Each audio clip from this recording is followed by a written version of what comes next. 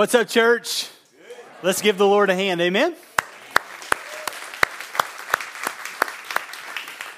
We are so grateful to have you, and if you're a first-time guest here at Stone Point, we're especially glad that you've taken the time to be here this morning, and we pray that God just speaks to you and encourages you, and that this is a place that not only do you feel welcomed, but you feel like this is a place that maybe eventually you could call home. And so we're just grateful that you're here. We're going to be diving in today in week 2 of this series called Reset. And last week we talked about what it looked like to reset our identity.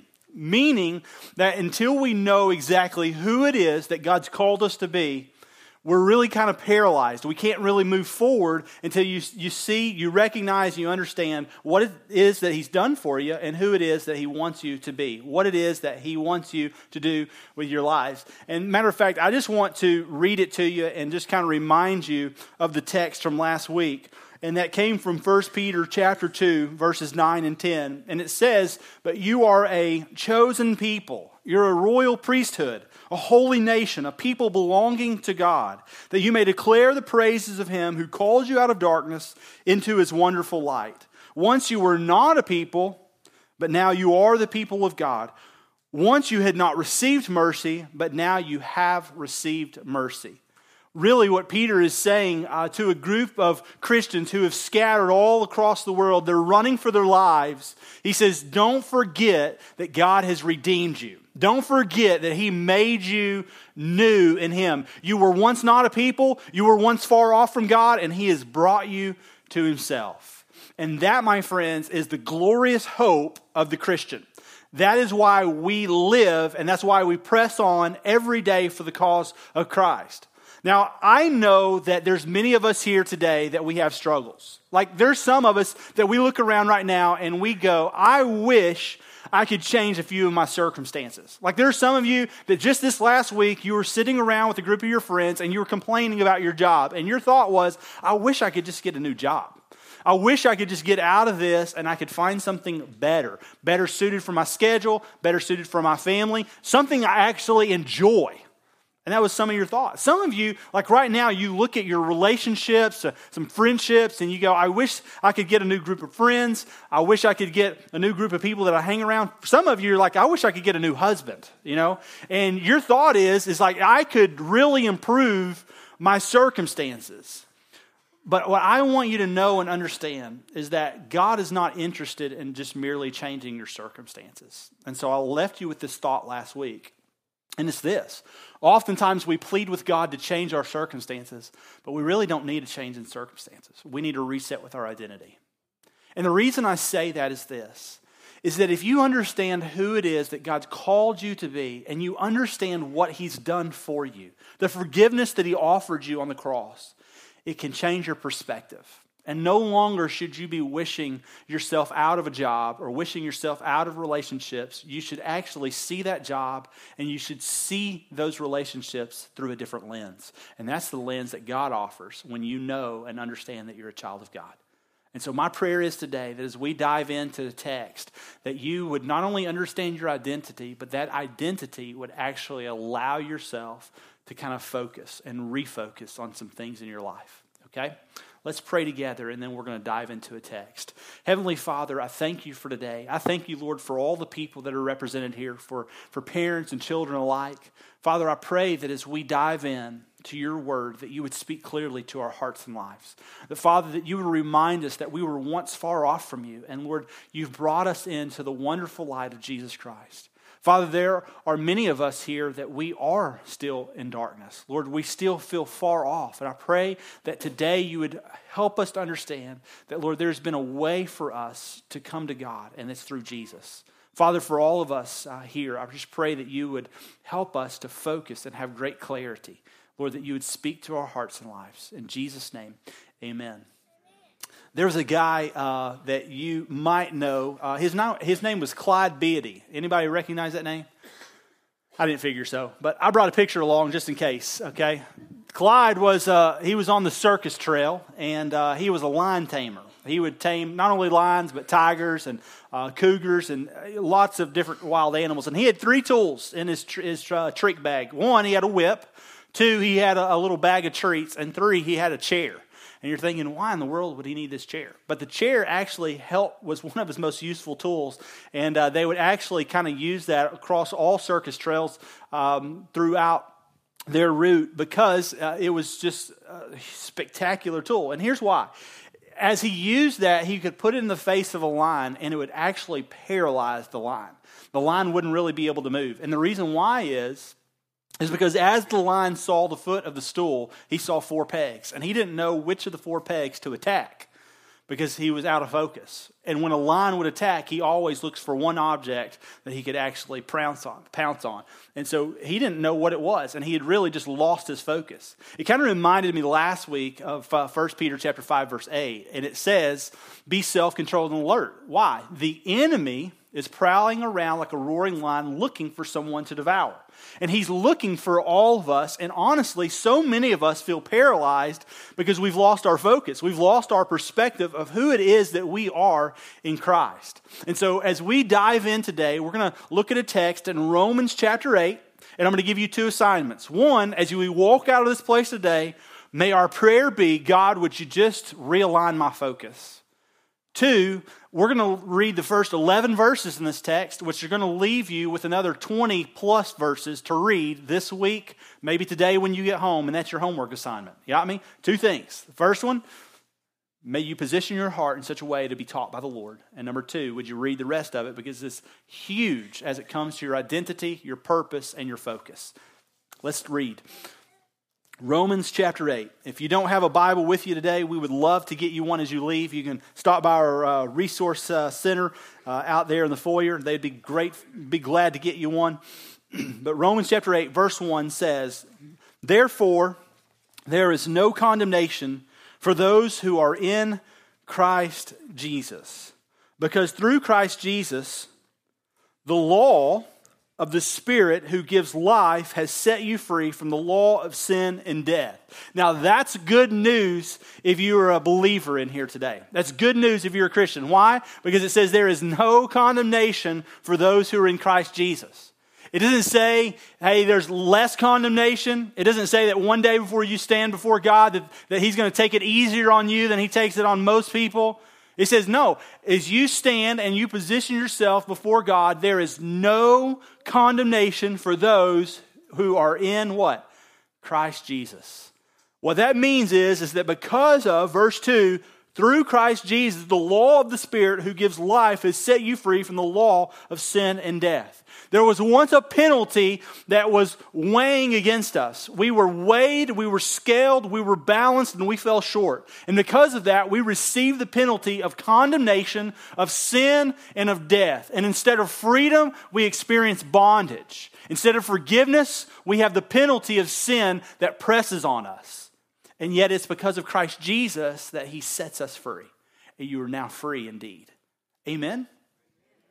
And it's because of what He has done that you are no longer held captive to all that was before you, all that you've done, all of your past, all of the things. You've been reconciled to Christ, and you are no longer standing under the penalty of death. Why? Because Christ Jesus did something for you that He was willing to take, what? Your place. So all the punishment, all the condemnation, all the penalty that you deserved, Christ has now borne the brunt of on the cross. Verse 3. For what the law was powerless to do because it was weakened by the flesh, God did by sending His own Son in the likeness of sinful flesh to be a sin offering. And so He condemned sin in the flesh. Now, Paul pens these words, and he uses some words that he was very careful in writing. Matter of fact, through the leadership of the Holy Spirit, he pens them in such a way that not only does it bring great clarity, but it also reminds us of His holiness. Look at it. For the law was powerless to do what it was because it was weakened by the flesh. See, the law, by all standards, was right. It was perfect. If everyone was to keep the law, it would have held up. The problem was, as one commentator said, the law was right, but it had no might. Meaning that because the law, even though it was right, it was rendered ineffective because of people. Because of you and me and our sin, the law couldn't hold itself up. And the reason why is because we would always what? Fall short of the law. Right? That's Romans 3:23. For all sin and fall short of the glory of God. And so even though the law was right, it never had the power to hold itself up because of sinful people. However, God, what? He had a different plan and a different way, and look what it was. He says that even though the law's powerless, it didn't have the strength to hold up. Who did? God did by sending his own son in the likeness of sinful flesh to be a sin offering. And you see the words that he penned so carefully? He says, in the likeness of sinful flesh. What's interesting is he didn't say God sent his son to be sinful flesh. He said in the likeness of sinful flesh. So what does that mean to you and me? It means that God did not send his son Jesus to simply be a sinner. He sent him to be what? Sin on our behalf. And there's a difference. The reason why is this. Sinners cannot die for sinners. As much as you would love to have the salvation for yourself or for your children, you could never ever bore the brunt or the weight of sin because you're a sinner yourself. Matter of fact, it kind of reminds you of the writer of Hebrews in 4:15. And he says, for we do not have a high priest who is unable to sympathize with our weaknesses, yet we have one who is tempted in every way just as we are, yet he was without sin. And so Jesus was without sin, but he came in our likeness, meaning he left the heavenly realm to dwell among a dirty, sinful people in order that he would bear the brunt of our punishment, of the sin, of the condemnation on our behalf, that anyone who would believe in him, trust in him, confess them, not only with their heart but with their lips, would be saved. And because of that, you experience freedom rather than the chains that grip you because of your sin. And it was because of the Son and his likeness that he identified with us, although he never what? Became a sinner like us.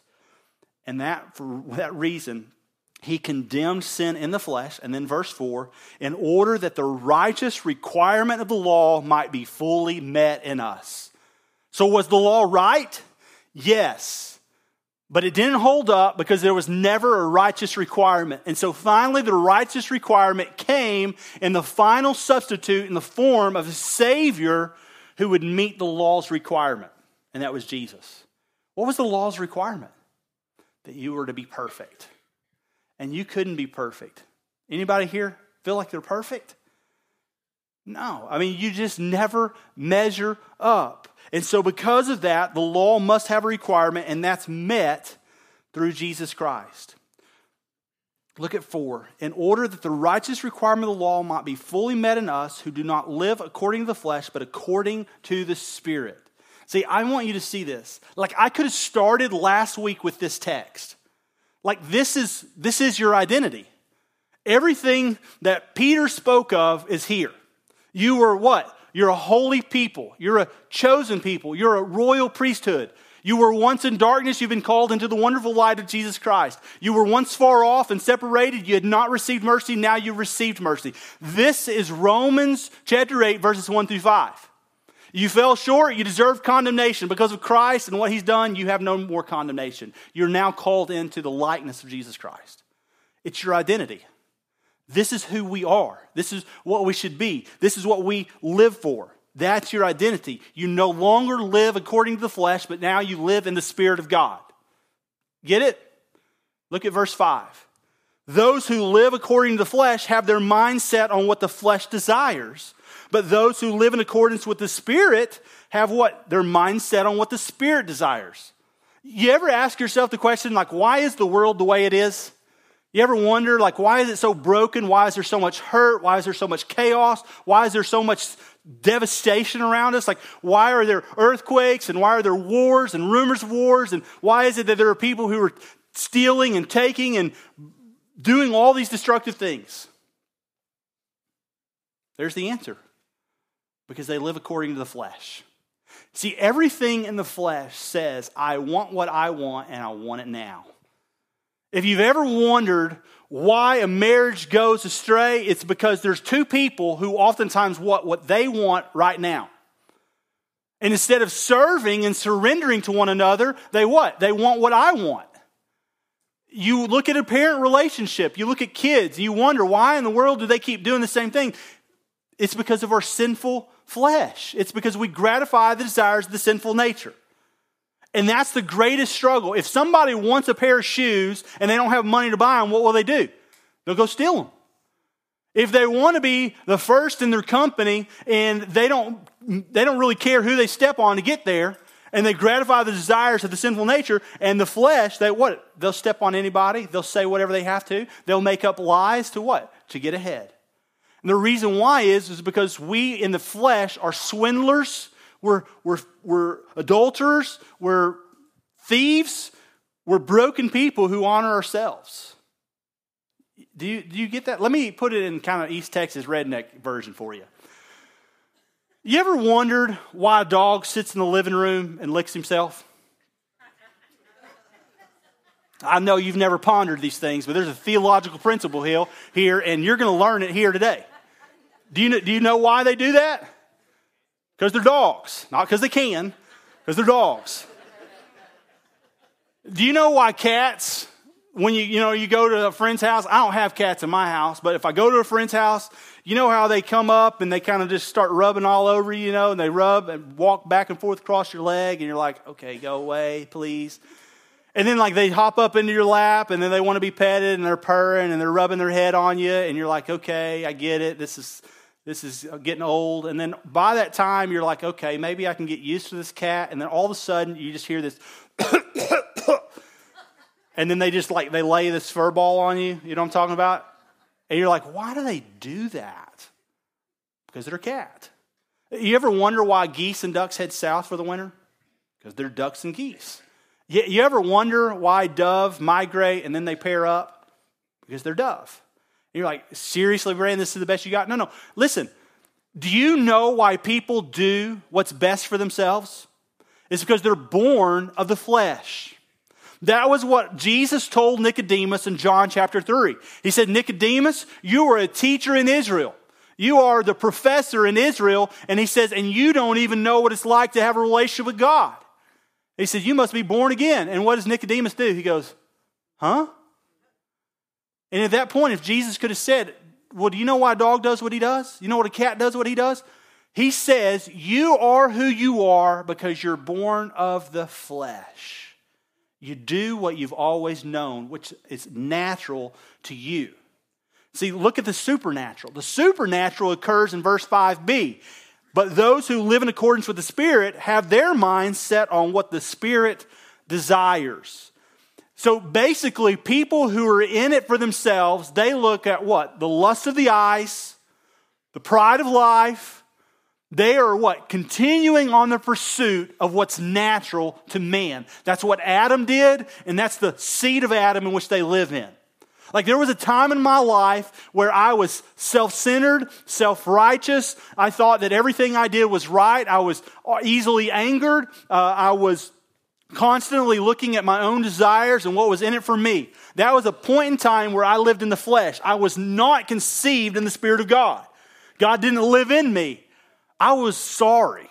Does that make sense? You look at me, you see how I lived. I did whatever I wanted to do, and you could go, man, he's a sorry little kid. And that was me. The only hope that I had at that point was the fact that I looked at my brothers and I go, wow, I'm actually not as sorry as they are. And so that was kind of where I got, I was like, that's my comfort.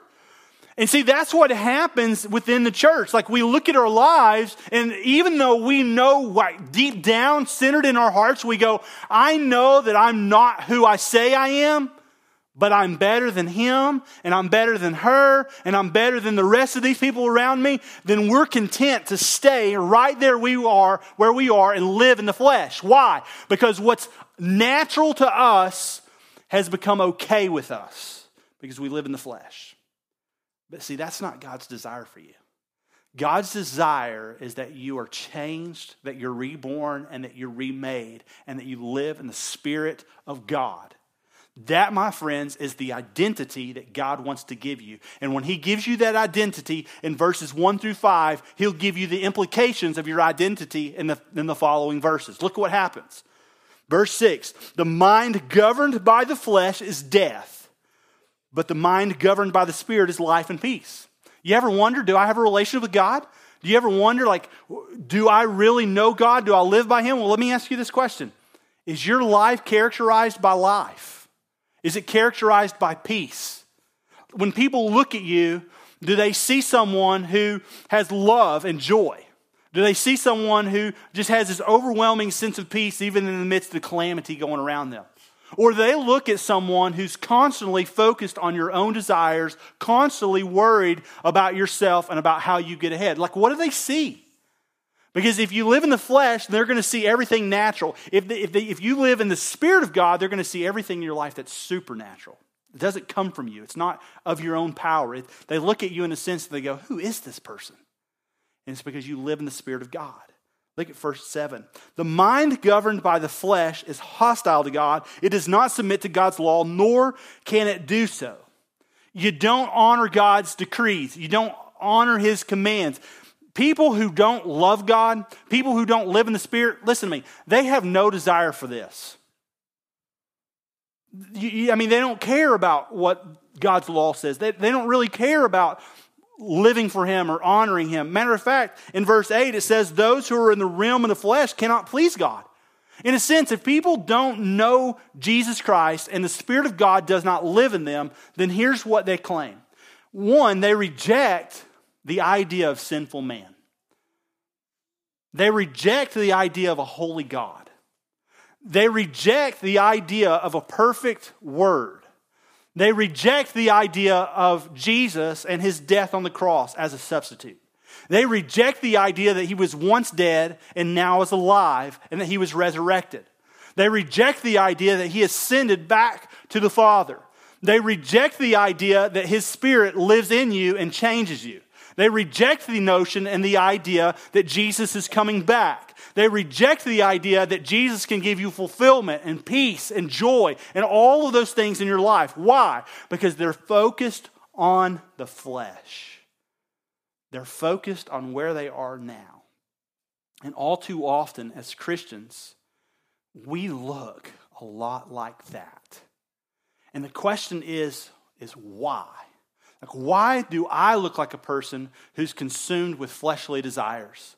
Why is it that I continue to run back to the very things that I've always run back to? Almost like that dog. Not only does he lick himself, why in the world does he go and just lap up his vomit? Why is it that as sinners we return to the very things that God called us from? Because we're flesh. And we have a daily pursuit to live in the Spirit of God. And the Spirit of God is what pleases God. And so you can reject the notion of who He is, or you can live and you can be rooted in Him. You can be built up in Him. You can be strengthened in Him. You can even overflow in the Spirit into other people's lives. Why? Because His Spirit lives in you. Matter of fact, verse 9 says, you, meaning people who are alive in Christ, you, however, are not in the realm of the flesh, but you are in the realm of the Spirit. If indeed the Spirit of God lives in you, and if anyone who does not have the Spirit of Christ, they do not belong to Christ. And so you wonder if you belong, well, does the Spirit of God live in you? If He does, then He's reconciled you to the Father. Ephesians 1. The greatest implication of the Spirit of God living in you is that He places His Spirit as a deposit in your life. And the Spirit of God changes everything about you. Once you formerly knew these things in the flesh, but now you no longer desire what? You no longer desire, nor do you gratify the desires of the sinful nature. Why? Because you're alive in Christ. Which brings you to verse 10. But if Christ is in you, then even though your body is subject to death because of sin, the Spirit gives life because of righteousness. Get this. You were a dead man walking, is what you were. Like you had no hope. You had the full weight of condemnation and the penalty of sin that was bearing down on you. It was pressing on you. And oftentimes you wondered, is there any hope for me? And then all of a sudden God sweeps in the night of day. And He what? Brings you out of what? That darkness into His wonderful light. He takes what was dead and He makes it alive. What was formerly blind, He allows to see. You once were mute and now you have a voice to talk for Him. You once were lame and He said, get up. Take your mat and go home. And it's all because of His freedom in your life. He has set you free. You're no longer a captive, but now you live in the Spirit of God. And people see it. You radiate it. This last week, we had a group of guys who went to Mexico.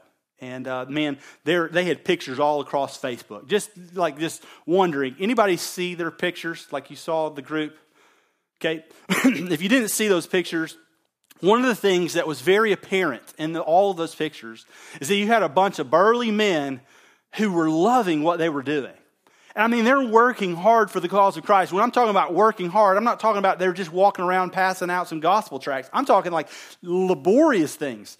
Probably for most of them harder work than what they do here. Amen. Amen. Except for easy money over here. The thing is that they did all of this and then they just radiate this joy. Like you just look at the pictures and as you're looking at them, I mean, there's a part of you that you're like, I wish I could be there.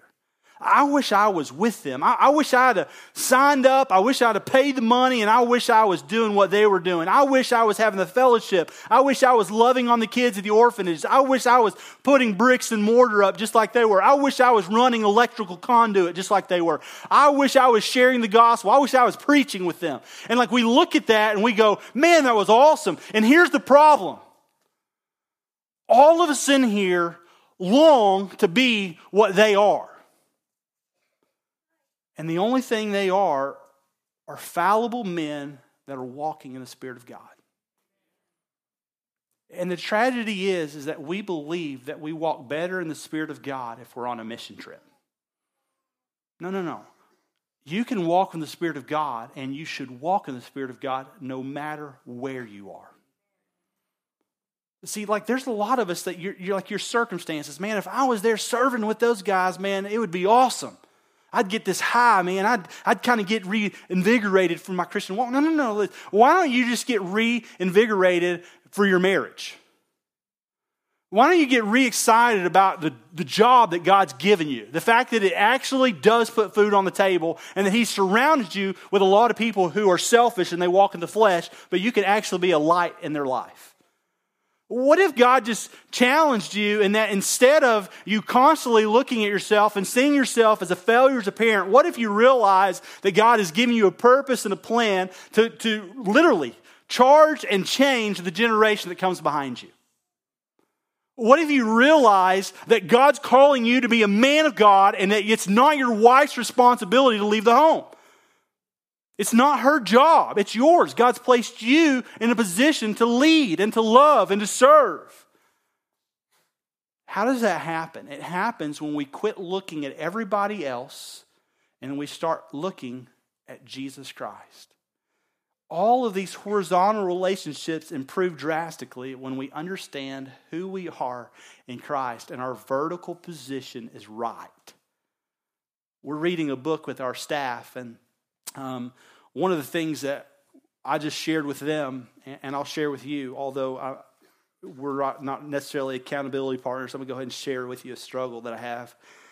One of the struggles that I oftentimes have is if I'm not careful, I'll see the burden of ministry as a problem. And I look at it and I get discouraged. And not only that, oftentimes I kind of hide out. And I become somewhat unresponsive because of the weight of ministry. And then not only the weight of ministry, also I see relationships and people as a challenge. And so oftentimes I get frustrated and I get a little more easily angered than I should. And I look around and I wonder, why is all of that happening? And one of the things that I just explained to our leadership team is this. I said, guys, if you ever see the glaze in my eyes, like I just seem to be just checked out in a way, and that I feel like the ministry is a burden and that people are a challenge to me, I said, understand that it has nothing to do with the people and it has nothing to do with the demands of ministry. It has everything to do that I'm not walking in the Spirit. That my freshness and my daily pursuit of God and His wisdom and His grace in my life is not fresh. And I'm merely doing things I've always done, and I'm merely preaching sermons because I have to preach another one. And I said, and so understand that our job is what? To live in the Spirit because Christ has set us free. And the problem with so many of us is that we are in this daily pursuit of continuing what we've always done, oftentimes looking to our right and left and going, I wish I had what they had, only to miss that you have the greatest access to God that you need. You are a holy nation. You're a royal priesthood. You are a chosen people. You have full access to the throne of grace. All you have to do is pursue him and his righteousness.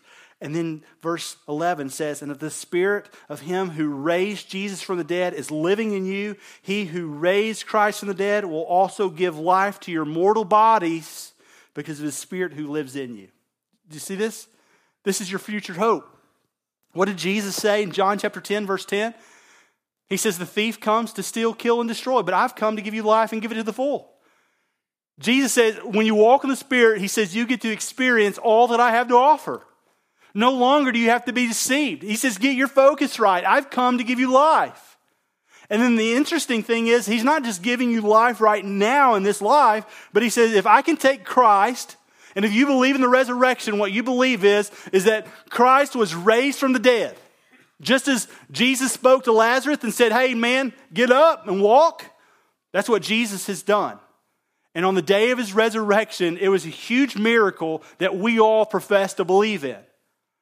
Well, get this. There's nothing short of the same miracle in your life when he took a dead man like you who once walked in the flesh and he's raised you in the Spirit of God. And not only does he do that now in this life, but he'll do it, what? As your mortal body comes to an end, he says, I'm going to come back and receive you unto myself. And so we have the what? Eternal promise of his return. The trumpet will sound. The dead in Christ will rise. That's the second coming. And that's the hope of the believer. Now you may be here and you may be going, this is fantastic. This is great. But what does that look like for me? Look, I brought a list that's rather extensive, but I want you to just listen to it because maybe you can identify. This is what God is calling you and I to look like if you live in the Spirit. You ready for this?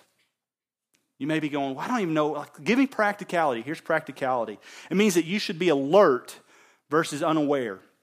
You should be attentive rather than having unconcern. You should be available rather than self-centered. You should have a boldness rather than a fearfulness. You should be cautious rather than rash. You should have compassion rather than indifference. You should have contentment rather than a coveting desire. You should have creativity rather than underachievement. You should have decisiveness rather than double-mindedness. You should have dependability versus inconsistency. You should have determination rather than being faint-hearted. You should be diligent rather than slothful. You should have discernment rather than judgment. You should have discretion rather than simple-mindedness. You should have enthusiasm rather than apathy. You should have endurance rather than giving up. You should have faith rather than just presumption. You should have flexibility as opposed to resistance. You should have forgiveness rather than rejection. You should be generous rather than stingy. You should be gentle rather than harsh. You should be grateful rather than unthankful.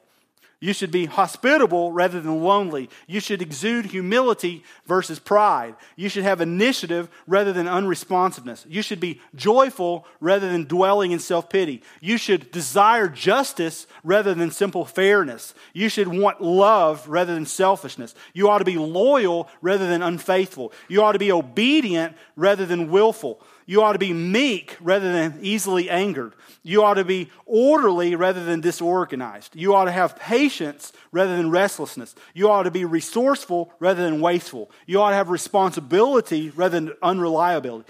You ought to have reverence rather than disrespect. Security versus anxiousness. Self-control rather than self-indulgence. You ought to have sensitivity rather than a callousness. You ought to be sincere rather than hypocritical. You ought to be thrifty rather than extravagant. You ought to have tolerance rather than prejudice. You ought to be truthful rather than deceptive. You ought to have virtue rather than impurity. And you ought to desire wisdom rather than what's natural. So essentially, you say, I want to leave the flesh and I want to live in the supernatural.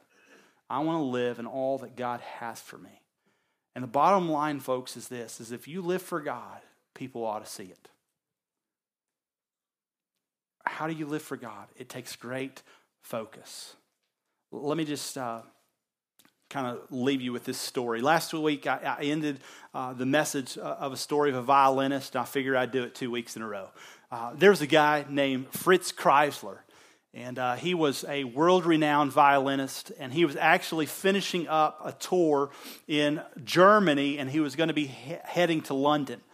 As he kind of was approaching the pier and he was getting ready to catch a boat and head to London, he decided that he would stop into a local thrift store and he was going to just buy a few necessities for the trip. And as he was leaving Hamburg, he goes in and he heads into this store and he buys a few things. But as he's there, the owner of the store and the thrift shop said, "Sir, can I see your violin?" And Fritz just handed him over the violin, and all of a sudden the guy takes off and he's gone into oblivion. Well, Chrysler is kind of wondering what in the world just happened here. I've got a boat to catch, and this guy just took off with my violin. Well, about 5 or 6 minutes later, the guy returned, and he actually had 2 police officers with him. And the police officers look at Fritz and said, "Sir, you're actually under arrest." And Fritz was like, "Do what? I'm under arrest?" He's like, "Yeah, you're under arrest." He's like, "I haven't taken anything. I promise everything I've got in my hands I'm about to pay for." The guy took off with my violin. And he said, "Well, it's actually not your violin. It's Fritz Chrysler's violin. And you stole it." And he's like, No. I am Fritz Chrysler." "Well, let's see some identification." "Well, I really don't have a whole lot." "Well, then how in the world are you going to convince us that you're Fritz Chrysler?" "Well, let me ask you this. What would you do?" "You'd have to play a piece." And so what does he do? He takes out the violin, and for 3 minutes he plays masterpiece. And at the end of it, he looks at him, he says, "Do you believe that I'm Fritz Chrysler now?" And they said, "Yes, that's sufficient. Here's your violin." And he catches the boat and he heads to London. But church, I think so many times in our life, we work to convince other people that we are in Christ. And the one thing that determines it for us is not what we do, not the fact that we showed up and went to church, not because we put our pretty face on and we pretend that our marriage is okay, not the fact that we got our kids dressed and although we yelled and screamed at each other, we walked to the doors with a smile on our face. That's not convincing. What's convincing is that you live in the Spirit and that everything you do exudes the character of God. And so my prayer is, and I just want to leave you with this last thing, is this. When you understand your identity, you can reset your focus on you? No, on Christ and His purposes. And may we do that in our lives. Let's pray together. Heavenly Father, I thank you for today. I thank you for just the ability to discover your word. And Father, I pray that you would give us a reset of our identity. May you help us to know the significant weight of what you've called us out of and what you've called us to. Lord, we were formerly dead in our trespasses. We were formerly dead in our sin. And in the flesh, we gratified our own sinful desires. Lord, we did what we wanted to do. But Lord, the day that we surrendered ourselves to you, you called us out of darkness into wonderful light. You made us a chosen people, a royal priesthood, a holy nation. And Father, you gave us a new identity. And Lord, because of that, you put the Spirit of God in our lives, which now allows us to live, to act, to serve like Jesus Christ. Lord, I pray that as we leave this place, that you would just resonate in our hearts, that you would speak to our minds. And Lord, that you would take this callousness that's been built up in our lives and that you would renew it with a steadfastness and a strength to walk according to the Spirit of God. We love you and we thank you. In Jesus' name, amen.